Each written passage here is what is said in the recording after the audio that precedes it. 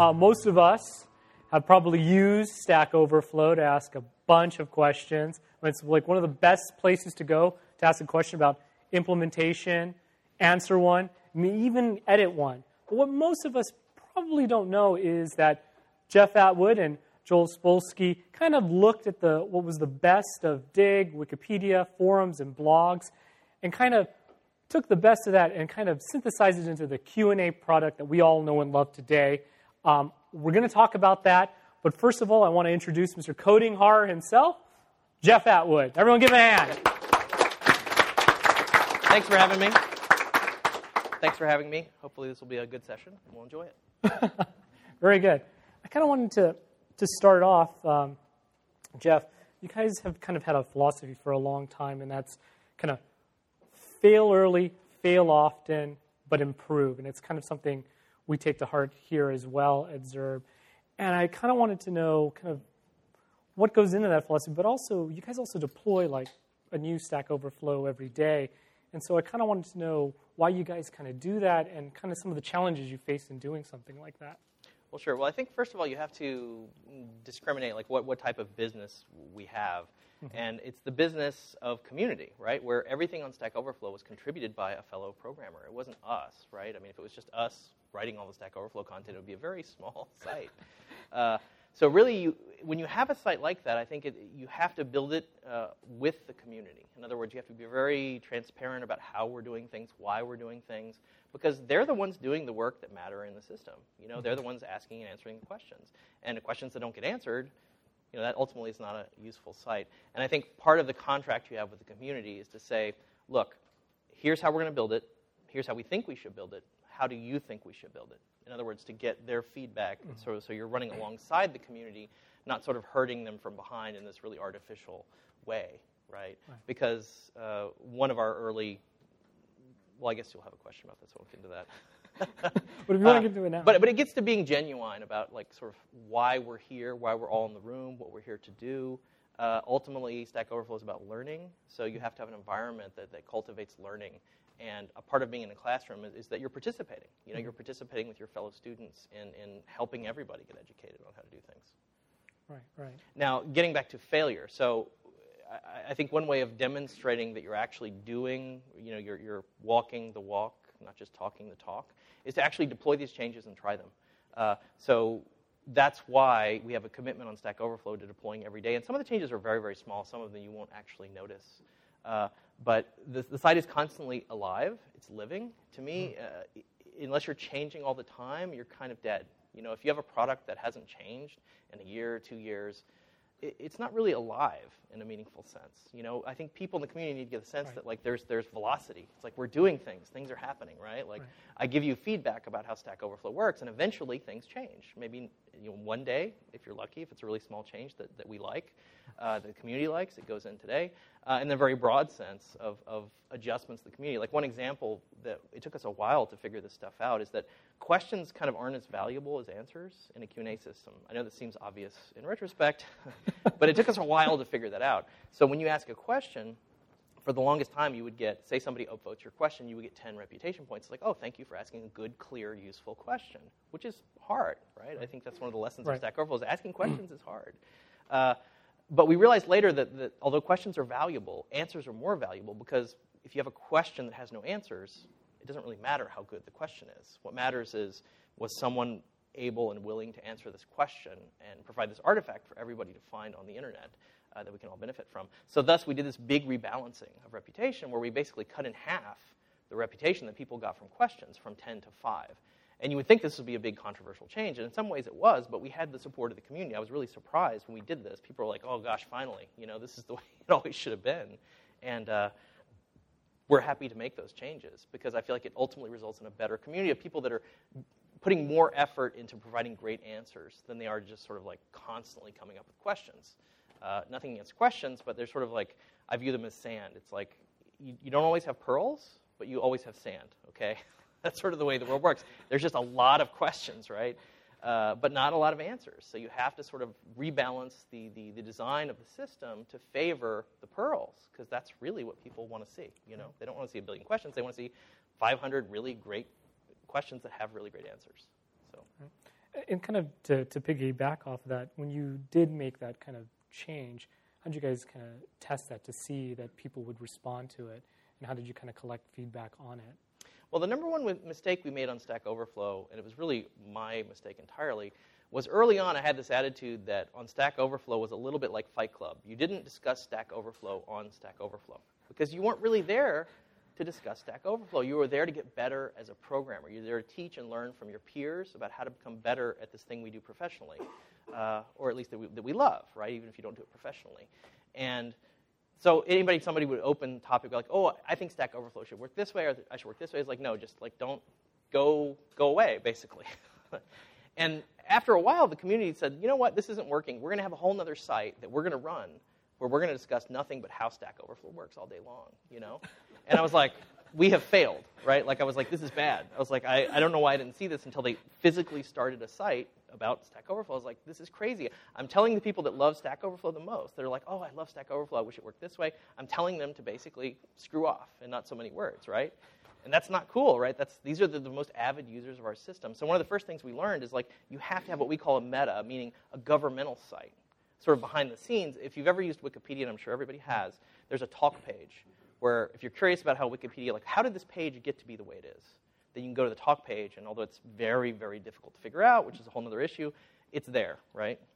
You can figure out the history of this page, why it is the way it is, the controversies, the different ways that the page is being constructed, all that stuff. Now, not everybody knows or needs to care about this stuff, but the people that do are the people that basically help you build Wikipedia, right? These are the most important people in the system in a lot of ways.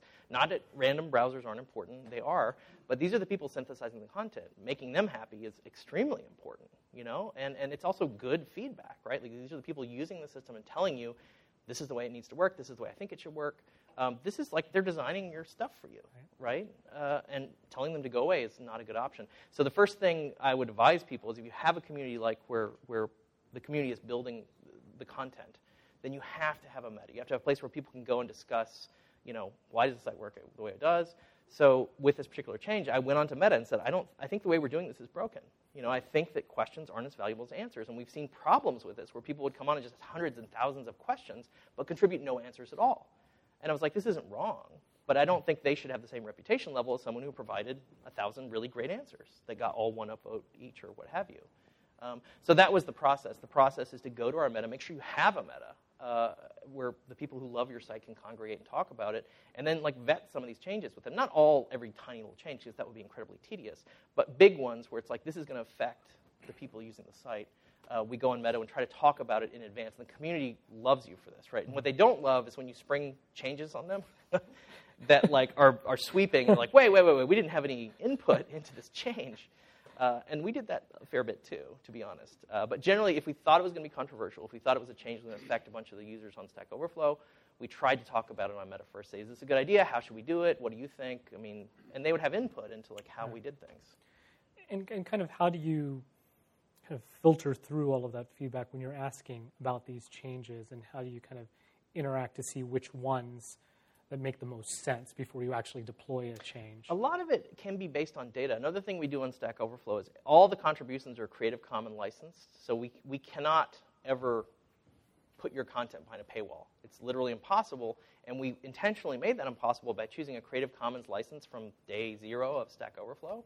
So every contribution you make, you're licensing to us. You still own it, but we have the right to use it, right? The community has the right to use it. That's what I mean when I say we, not us, Stack Exchange Inc.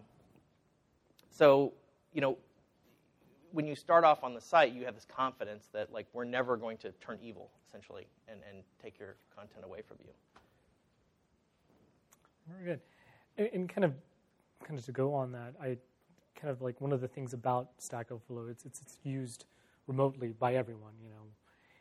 And you kind of took that when you guys were building it as well, you know, this idea that it has to be built the way it's going to be used, which is remotely. You yourself had worked it from home. There were dozens of programmers around the world. Why did you guys kind of decide to take it like that and kind of have this remote kind of building of the system? And kind of what does that kind of actually do to shape the final product? Well, initially it was more an issue of practicality. It wasn't an intentional design choice at that point because Joel and I were starting. We didn't have like venture capital. We didn't have like, it wasn't really funded in any meaningful sense. Essentially, I funded it. We put in a little bit, the founders put in a little tiny bit of money. So I had developers that I knew that were great, that happened to be available. Just, I mean, like personal friends of mine that I had worked with in previous jobs that were fantastic. And they just happened to be available. And, of course, they didn't live. One of them was in North Carolina, and the other one was in Oregon. And they were available. So it was sort of like an accident at the beginning. It's like, well, these are the people that I have to do this with. But then as we started building it, I started to realize that the way Stack Overflow works, it's a programmer in Brazil helping a programmer in New Jersey, and they don't know each other, right? They don't need to know each other. All they have to do is have a shared love of programming and this idea that, hey, if I play by the rules of Stack Overflow, I get reputation, but I also learn stuff, and I also help other people learn things, and I leave these really cool artifacts that benefit me because they're attributed to me, like all the goodness in an answer, it goes back to me. It's not like Wikipedia where who wrote the article on asphalt? Well, I don't know. It's not like there's a list of authors you can look at. There's really just a list of pseudonyms, really, if you dig into it. So it's this nice sort of virtuous cycle that you get, but it doesn't require you to be in the same room. And I think that for Stack Overflow, it's leveraging the power of the world, I mean, in a very literal sense. And like once we got further in, I found out that once I did stats, like only 36% of our traffic was from the US, and that's going down like every year. So the world is a big place. And the cool thing about programmers is that there's a lot of really talented programmers just everywhere, that may not be famous. They may not work for Google or Facebook or Apple or whatever, but they're really good, and they're kind of a little bit underemployed, and they're a little bored, right? And that's okay. So people say, Stack Overflow is powered by bored programmers, and it really is true. It is. Yeah. It's true. But the cool thing about Stack Overflow is you can go on, and it's sort of a gainful way to spend your time. It's like you're teaching other programmers. You're learning yourself. You're getting reputation. You get, like, this stuff is tracked. And that's what led to sort of Stack Overflow careers, this idea that, hey, if you are bored at work and you don't want to be bored at work, if you'd like to work somewhere where, everybody loves programming as much as you do, then you can go to Stack Overflow careers and sort of get that benefit of all the content that you put on the site. Say, hey, look, I really do know what I'm talking about, and I actually can communicate with other human beings in a way that makes sense, which, and nothing against source control hosting, but I feel like that's the big piece you don't get from source control. Like looking at someone's source, it tells you if they're a great programmer, but it doesn't tell you if you would hate this person if you worked with them, right? That's the big missing piece. I mean, I love source, don't get me wrong, but I love human communication, right? I love programmers that can actually talk to other programmers in a way that is reasonable and makes sense and explains things. And that's what we optimize for. And one of the greatest compliments we got in the history of Stack Overflow was somebody wrote me, and he said, I feel like I've been on Stack Overflow a long time, and I've learned to be a better communicator. I've learned how to write clearly. I've learned how to construct answers that get upvotes because they're very clear. They answer the question, and they explain things in a way that makes sense to other human beings. I'm like, that's awesome. I was like, that's a skill that's going to help you in every aspect of your life, not just how good of a programmer you are, but how can you communicate with your children, your friends, your coworkers. This is just a valuable skill to have. So I love optimizing for communication. Although, I love source code too, and I love programming, but you got to put those things in the right order. And I feel like Stack Overflow does that. It's about human communication first and sort of source and source control second. That's why you can't really post giant chunks of source code to Stack Overflow. And we'll tell you, you're not supposed to. You're supposed to post the minimum amount of code necessary to demonstrate the problem, and then explain it to us. Use your words, man, right? Explain the code. That's what you're supposed to be doing, and then we can help you, right? And that kind of leads into my next question, that optimization for communication and that need to explain things. What actually kind of was the reasoning behind starting Stack Overflow? Was it because of this need to better communicate, or was it to be experts exchange, which a lot of people actually kind of hate? It was really a little bit of both, because I think the cool thing one thing I love, and if you guys are ever building a company or building a product or whatever, it's awesome to have an enemy, right? Not in the sense that you actually go out and fight this person, because that's ridiculous, but it's nice to have this clear good and evil continuum, right? Because with Experts Exchange, they had a good business of Q&A, but it was implemented in such a way that I don't know if you guys remember Experts Exchange. They've kind of gone away a little bit, thanks to Google and us, which is good. But you would go there, and you would do a search on Google or whatever web search engine you like, And you would end up on a page, and it would say, like, here's the question, and the answers would be kind of garbled. It would say, oh, you want to see the answers? Well, pay $19.95 a month, and we'll show you the answers. And the tricky thing was, because of the rules in Google, they had to index the answer. If you scrolled all the way down to the very, very bottom, the answer would be there. So Joel and I looked at it and said, that's actually a good system. It's kind of working if you took out all the evil, right? Because you don't own your contributions there and all this other. It's just done in a really, really sleazy kind of way. So that was certainly one of the impetuses for building Stack Overflow, is like, take Experts Exchange, remove all the evil, and you have a pretty good system that works. And also, just from a selfish standpoint of, when I search for stuff on the internet, the type of pages I end up on, my fantasy world is like I control those pages, because I can then control their quality. You know what I mean? So I love when I do a Google search and I end up on a Stack Overflow page, I can go in and click edit, and everyone in this room can do that now. Like, if you don't even have an account on Stack Overflow, you can click improve this answer or improve this question. Right now, you can go in and improve the content on that page. To me, that is what it's all about. It's like ending up on pages that you like, that load fast, that have reasonable information, may or may not be correct, I don't know.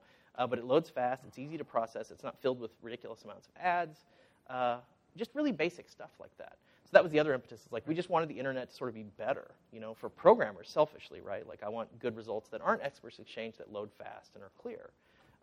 So that was sort of the other impetus. And then perhaps the third thing was the lessons Joel and I had seen from running our blogs and running communities, was that I wanted to unlock the sense of what I call fun size participation on the internet. Because I have a blog at Coding Horror that I've written for a long time, and maybe some of you have been there.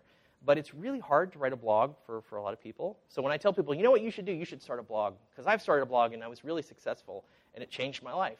I feel a little bit like Jared at Subway, It's like, hey, I lost 300 pounds eating subs. You should go eat some subs.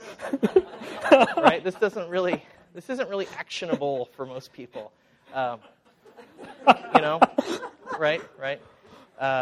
Whereas when I can say to someone, hey, no big deal, you got 5 minutes to kill, go to Stack Overflow, find something you want to learn about, read it, try to answer it, and you've done this 5-minute unit of work that is attributed to you, that you get all the benefit from, and over time will be equivalent to sort of the blog that I had. Like, it lets you leave a breadcrumb, what I call a breadcrumb trail of your awesomeness on the internet.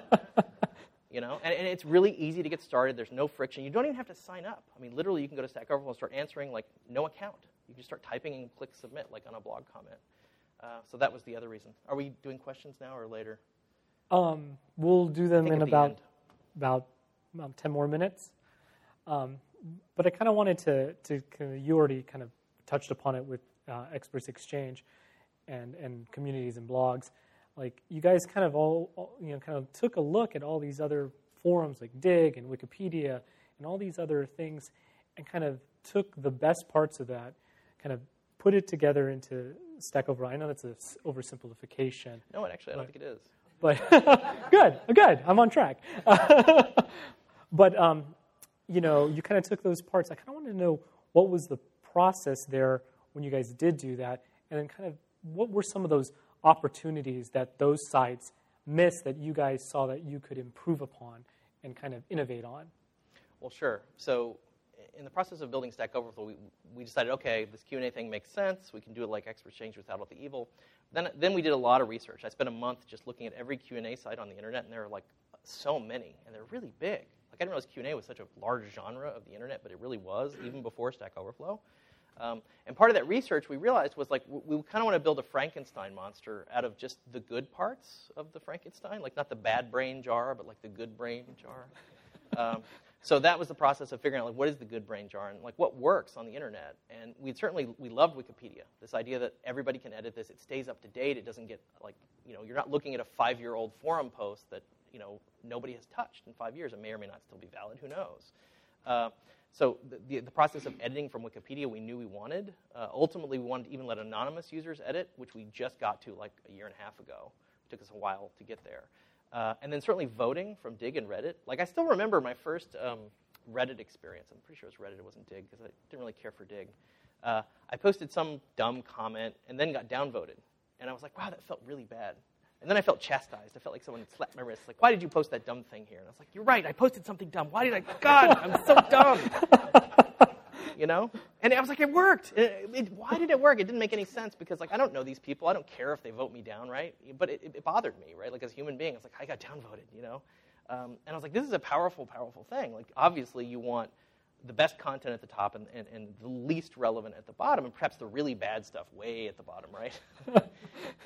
So this process of voting made sense, even though it is kind of cruel, right? The idea that you can get downvoted all the time. We have people telling us, oh, you shouldn't allow people to downvote. If you downvote, you must leave a comment explaining why you're downvoting. And I was like, you know, it's a little bit tough, right? But it's tough love. It's tough love. The community needs to love you a little bit. And that's tough love. If we're not going to be honest with you and tell you, you know what, that really wasn't good content, that really wasn't appropriate content, then you're not showing the right kind of love to your users. You're not being honest with them in your love. So that's why the downvoting in particular was important. But one thing we did with downvoting that's a little sophisticated is downvoting actually costs you reputation on answers. This is a tweaky thing. But downvoting costs you a tiny, I mean, it's sliver. I'm talking like literally one reputation. And most users have hundreds, if not thousands, tens of thousands of reputation. So you would think, oh, one reputation, this doesn't matter, right? People will downvote all the time. And all the time we have users like, I don't want to downvote because I'll lose rep, right? I'm like, wow, that's a really powerful motivator. So in other words, in order to downvote something, you have to really not believe that it's inappropriate or not useful or doesn't belong on the site. So we tried to balance it, right? Like we tried to say, look, downvoting is powerful, but we also put in these controls so that it wouldn't be done indiscriminately. You know, it's like, I'm going to downvote everything this guy did because I don't like this guy, because you knew that was going to happen, right? So continuing around, the other thing from blogs we got was this idea of ownership. When you start a question on Stack Overflow, nobody should care more about the answer to that question than you. You should be dedicated to your question and getting an answer to your question. In other words, we have to have this advice, and it's in the FAQ, about, look, you know, I didn't get an answer to my question. What's wrong? What did I do wrong? It's like, well, did you go out and do more research on your question? Did you try to make your question as good as it could possibly be, totally clear, totally simple, awesome repro case? You know, I looked on the internet, and I found this and this and this, but none of that worked for me. Did you do any research? Like, what did you do? Did you just come on and just start typing, or did you think, how am I going to ask my question? What other people have asked questions like this? Like, show us that you've put some effort in, right? And that's a concept of ownership. The other thing you get as being an owner is you can select an accepted answer. And this is really a social convention. The idea of accepted answer on Stack Overflow does not mean, oh, this is the correct answer. You know, we shall all look at this answer and, you know, revel in its glory as being the correct answer to this problem. It just means that the person who started the question said, hey, of all the answers I got, I like this one the best. For whatever reasons, doesn't matter. Could be that that was the particular solution. Like, there's usually more than one way to do it, right? I mean, this is programming in a nutshell. There's probably 1,000 ways to do it, of which only 100 can be verified correct, even a little. So there's always more than one way to do it. So it's just a signal to the community that this helped the question owner. But we would also see cases where the accepted answer will dock to the top, just as a convenience. But you'd also see right under that, the community might have upvoted another answer more than that. And you see that. So you're like, OK, I got two answers. One the owner liked, and one that the community liked. And now I have two choices, right? And you just read in descending vote order, which is the default. And you're like, OK, I have these 5 good solutions to choose from. But that's about being an ownership. That's like giving power to the person who owns the question, because, you know, this is your child. This is your responsibility to raise your child and make sure that it grows up correctly and not stunted. And nobody's going to do it but you, right? The community's not going to do that for you. And also when you leave comments, like you're highlighted as the owner. Kind of like, you've ever been on a blog where the blogger will comment, and it's in a different color because that's the owner of the blog post? It's exactly that feeling. Like, you get special status in this post because you are the question owner. You know, use your power responsibly, you know. And it's also, of course, attribution. You know, like your name is on everything, whatever pseudonym you choose. We don't require you to use real names or anything like that. But we want you to really own this stuff and believe in it and say, this is attached to my name, therefore I need it to be good, representative of who I am and what I do. And then also from the gaming world, if you look up the word gamification, it's kind of a weird word. It didn't really exist when we started Stack Overflow.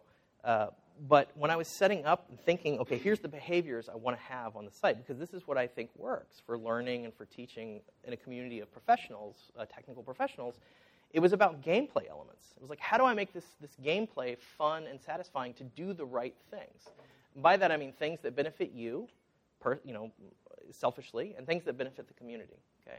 And when I sat down and did that, I realized these are all like basically things I learned from video games.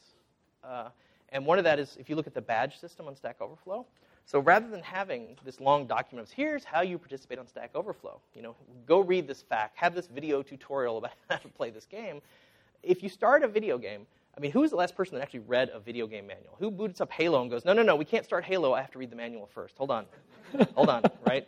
No, page 5. I'm almost done. We can boot up the game in a minute. Nobody does this, right? You start up Halo or whatever, and the first level is a tutorial. They don't say, this is the Halo tutorial. It's just you start playing the game. It's like, oh, you have this one enemy. Can you get him, right, with your giant blaster? And he's like, I'm unarmed. And hey, now I learned how to fire my weapon.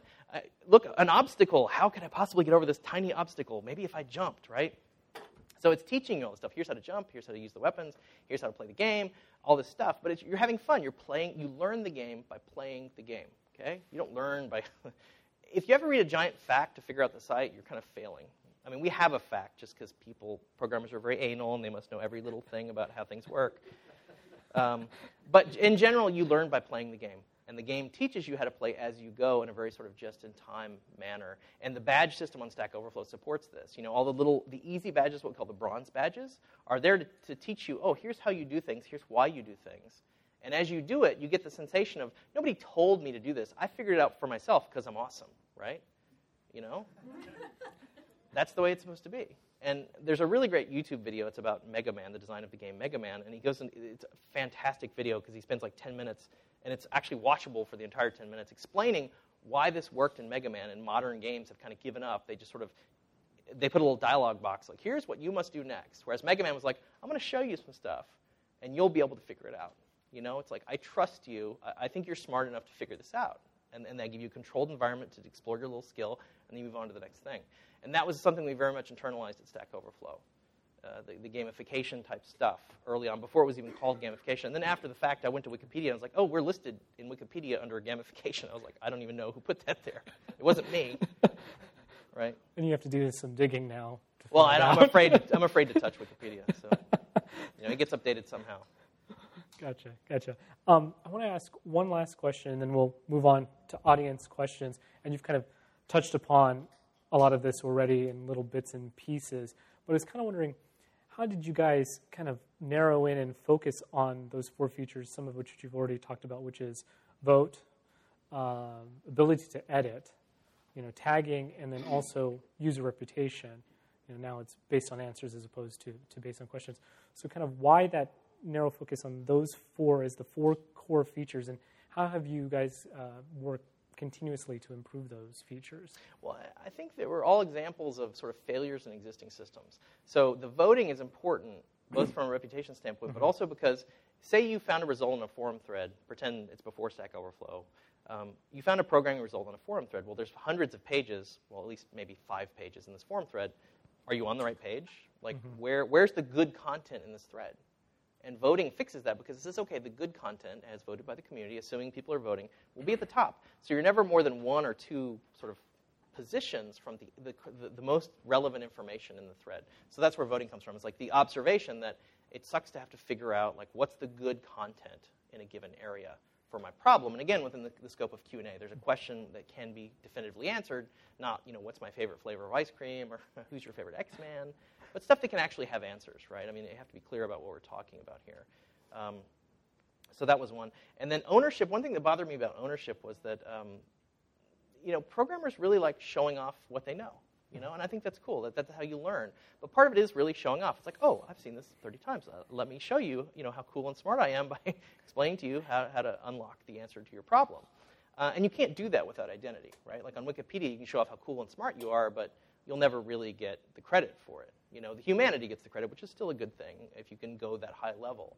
But I don't think you need to, right? I think you can get enough stuff out of identity for that to work. So I'd seen that not be, it's too diffuse on Wikipedia. It's like, because you don't get credit, it's like, well, you know, it's a little bit too abstract for most people to get in and have that 5-minute fun-sized unit of participation with their name next to the thing that they contributed. What was the other? Ability to edit and then tagging. Editing, of course.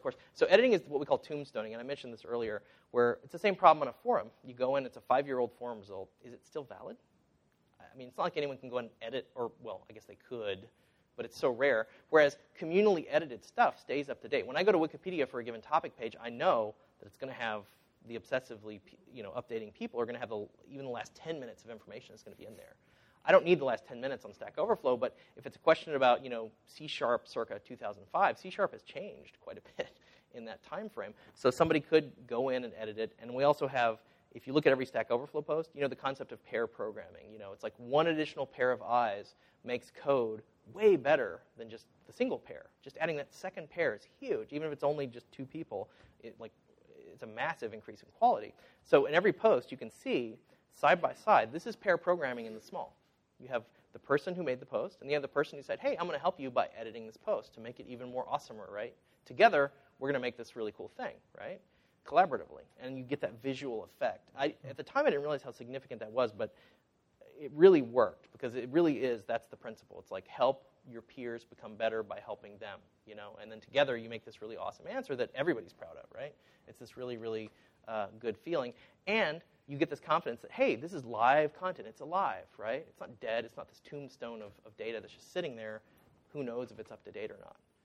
So if you didn't have the sensation of when you go to any page on Stack Overflow, and I encourage you to do this. If you end up on a Stack Overflow page and you're like, you know what? That's not as good as it could have been. It's like, click improve. Like, help us make it better, right? Either give another answer. That's fine, too. Then you get the full credit, right?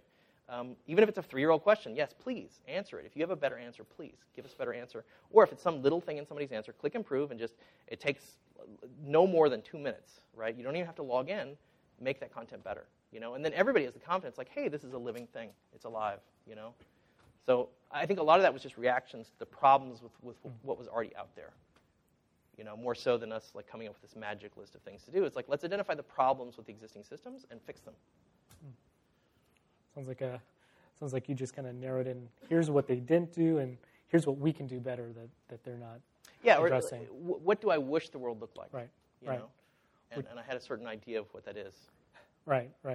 And it's kind of like how innovation really begins, is like looking at things that you see, and you're like, well, here's how I would improve it, and then you go off and improve it. Well, I think the status quo is frustrating, because the status quo, a lot of people, I'm currently looking at another problem where people are like, oh, the status quo is pretty good. And I'm like, no, the status quo is not actually very good. I was like, it's like having a cold for your entire life. And then one day you wake up and, hey, I don't have a cold. I feel really good. I didn't know I could feel this good, right? It's like, don't accept the status quo. Even if you have to rebuild a few, reinvent a few wheels, right. I think that's okay, as long as you can identify the clear problems that you're addressing, even if they're small, because the small things really add up, I think. I mean, if you look at the measurement of happiness, it's not big bad things happening to you or big good things happening to you. It's like having a day where tons of small things happen to you that feel good. That's what happiness is. And those small things in the aggregate really matter. So I think that's when people look at status quo, it's like, there's nothing big wrong here. I was like, but there's hundreds of small things wrong. And that's worse, So I think that's the way I like to look at it. Very good. And on that, that's a great bit to kind of end it for my part. The question was, open it up to audience questions. What do you do about there were a couple spam of hands that got raised. So let's get to deal with it.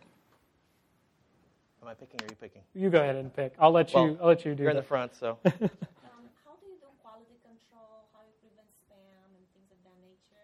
Do you rely exclusively on the contributors, or do you have some systems in place? So spam is an interesting problem for us, particularly because we do allow anonymous contributions. So the good news is the bad guys are not very smart. So they really are not. So if you can just be a tiny bit smarter than the bad guys, that's usually enough. Like, for example, requiring that JavaScript be enabled to post gets rid of like 95% of bots that would do spam type stuff. And then like really simple heuristics can also catch a lot of it. Like, how many links are you posting? You're a new user posting a post with 10 links in it. Right? That's usually bad. If you look at the pattern of the stuff that's coming in, heuristics can get you a really long way towards just eliminating like the most common kinds. And then, of course, we do rely on the community to flag spam. Usually it's more self-promotional. A lot of the ideas that come in, one of the things I have to tell people is you don't really have to worry about outside attacks. It's kind of a myth that all these people are waiting to attack you. What actually happens if you do community is the attacks come from within. The attacks are people within your community doing the wrong things, either because they think it's the right thing or because they want it to be the right thing. Like, for example, self-promotion is much more pernicious on Stack Overflow than any really outside attacks. It's like, oh, I'm just going to work in a link to my little library here and every one of my answers, even if it doesn't really relate. And you have to have conversations with these users going, that's not really why you should be here. You shouldn't be here to promote your little library. If it's the answer to the question, yes, please, by all means, post it. But if every one of your answers includes a link to your little magical thing, it's like, I don't think you're really here for the right reasons. So that's the harder problem. But they're both interesting problems. It's just that one is way more difficult and takes more subtlety in how you handle it. The attacks from within is what I call those versus attacks from without. Yep. The question was about the reputation model that Stack Overflow uses and how you actually build your reputation. Well, the implied problem you're getting to is how do you get people to vote? Now, on Stack Overflow, there was a lot of voting from early on. The way to think about this is you don't ever want to give people credit for just doing something repetitively. Like, for example, this would be the post count on a traditional forum. It's like, how do I increment my post count? Well, I type a post, and I click submit. I type a post, and I click submit. It doesn't matter how good the post is. It doesn't matter if it's on topic. It doesn't matter what it is. It's like, you incremented a counter. Congratulations, right? This is the wrong metric. So you have the right idea, which is reputation has to come from other users. They're saying, oh, cool, that really worked, or that was a good post, or that made sense, or, hey, welcome to our community. You can make complete sentences, right? That's okay. Because that's a bar for some people. So you have the right idea. The reputation has to come from other people, but boy, getting people to vote can be really, really tricky. A lot of some of the other Stack Exchange communities, like the smaller ones, it's a real challenge because they have a lot of drive-by users depending on the topic. Like Android has horrible, horrible voting rates because it's just a bunch of people that vaguely have a connection to Android. That's much trickier. All I can really think of at that point is just reduce the friction to voting, make sure it's really easy to get that first vote in to sort of get somebody over the hump. It's like, does this person, it has to come from another user. There's no getting around this two-user interaction system that you have. But just think about ways like, how do I make it really easy to vote? How do I sort of maybe nag people to vote a little bit? Like, ooh, look, you can vote here, or give them some reward system for voting. Like, for example, on Stack Overflow, there's a reward for basically casting your first vote. You know what I mean? Like, that's a bronze badge. It's like, oh, you got an upvote. You know what I mean? So, like, make it a badge so people seek it out. It's like, oh, can you please upvote me, right? Like on eBay, people are constantly nagging me. It's like, update my, provide feedback so that I can have my reputation go up, right? They should be doing this. You should be building incentive systems that make people nag other people to vote a little bit, not too much, because it really has to come from the community, right? You can't just say, vote, you must vote. It's like, get people to nag people about it a little bit. That's my main suggestion. I'll just kind of go a little bit. So the question was, what separates Stack Overflow from other Q&A sites like Quora?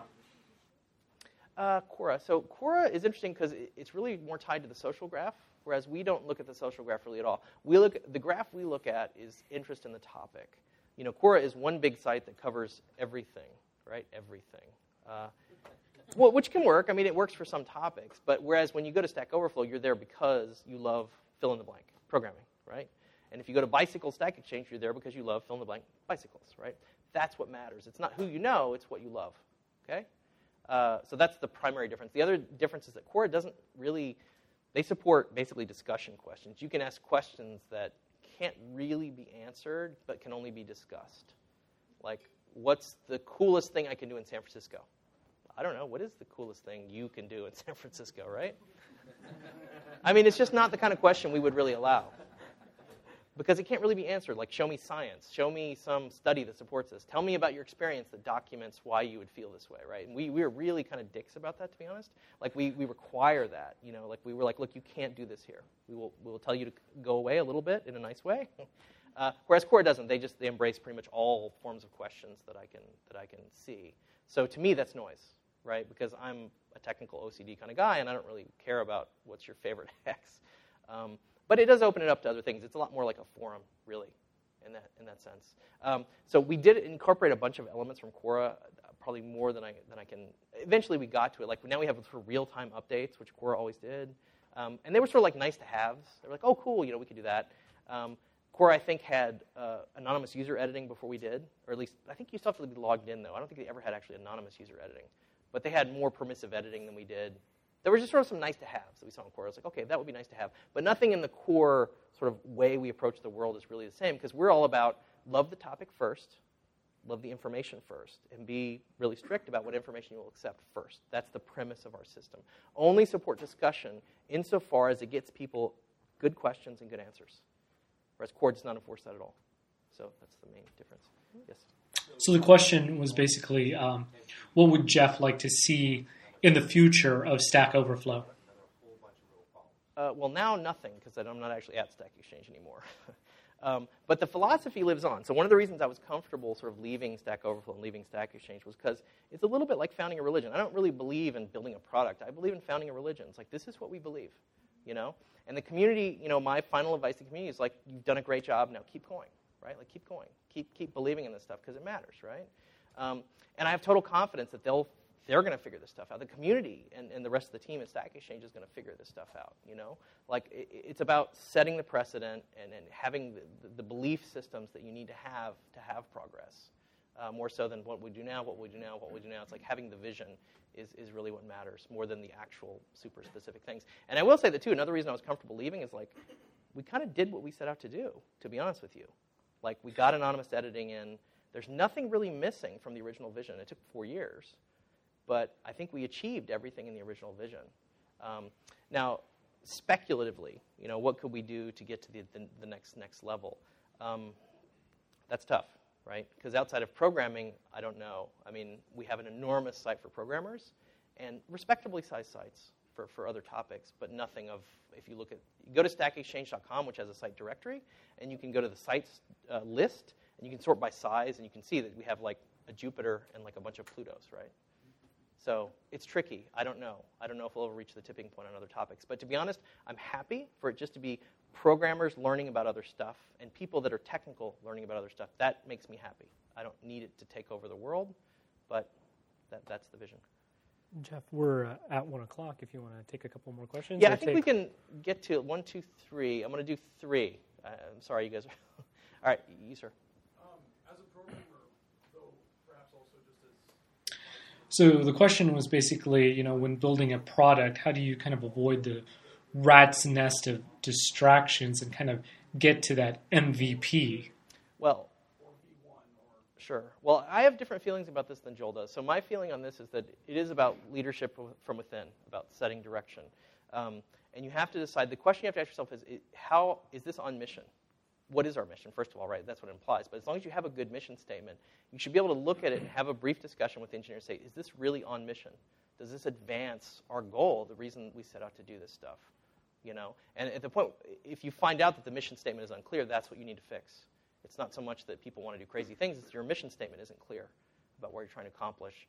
And I think until you fix that, you're going to have that constant problem of like people, oh, what if we do this? What if we do this? Like, well, you can't tell if it's on mission or not because your mission statement isn't clear enough about what it is you set out to do and how you set out to do it. Like, for example, anything on Stack Overflow that's not Q&A, you know, or directly supports the Q&A mission, you have to kind of disallow and say, well, you know, that's a good idea, but I don't know if that services the mission. So that's my main advice, is just try to get that really right. And every time that comes up, view it as an opportunity to fix the mission statement so that everybody's on the same page, or at least plus or minus 20%. Yes, you, sir.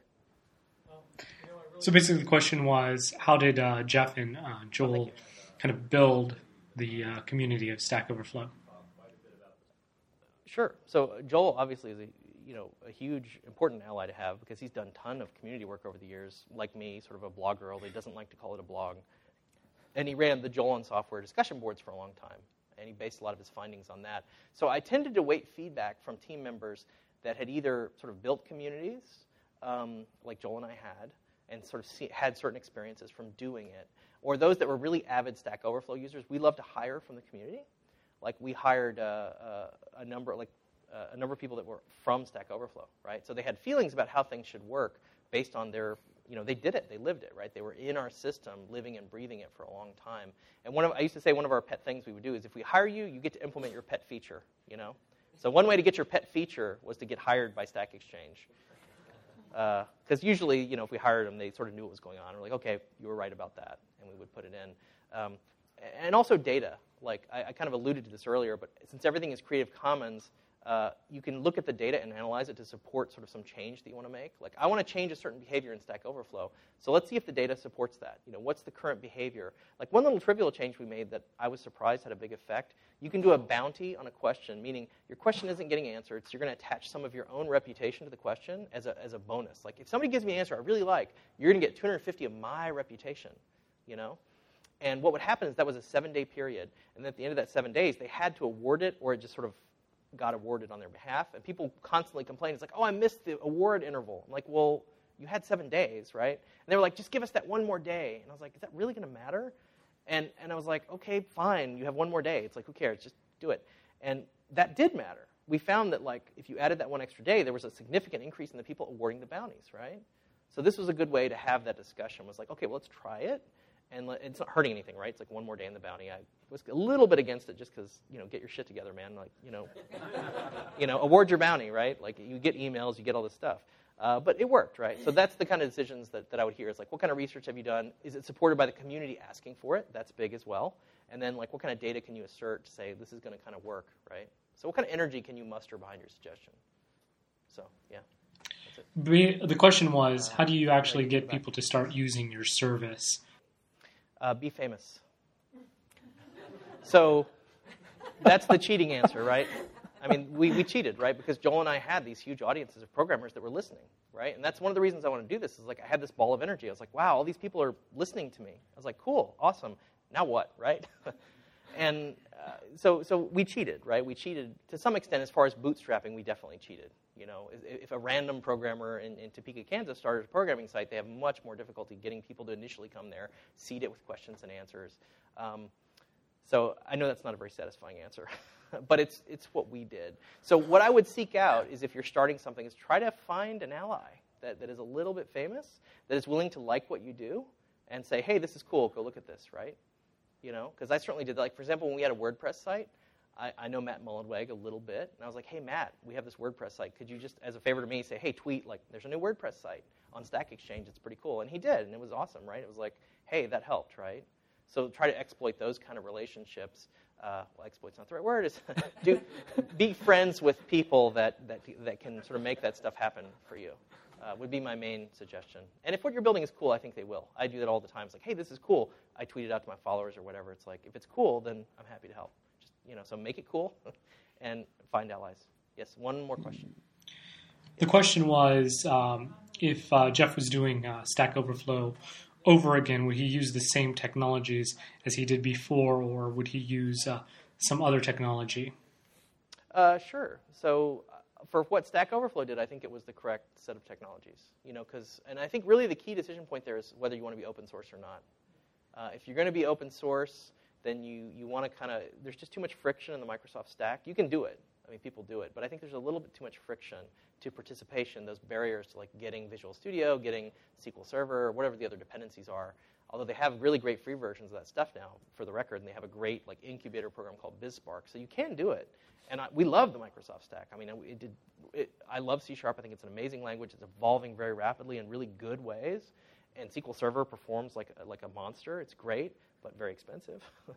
So I think the key decision point is, are you going to be fully open source? If you're going to be fully open source, you have to pick something else. So I think choice of technology matters a little in the sense of open source or not initially.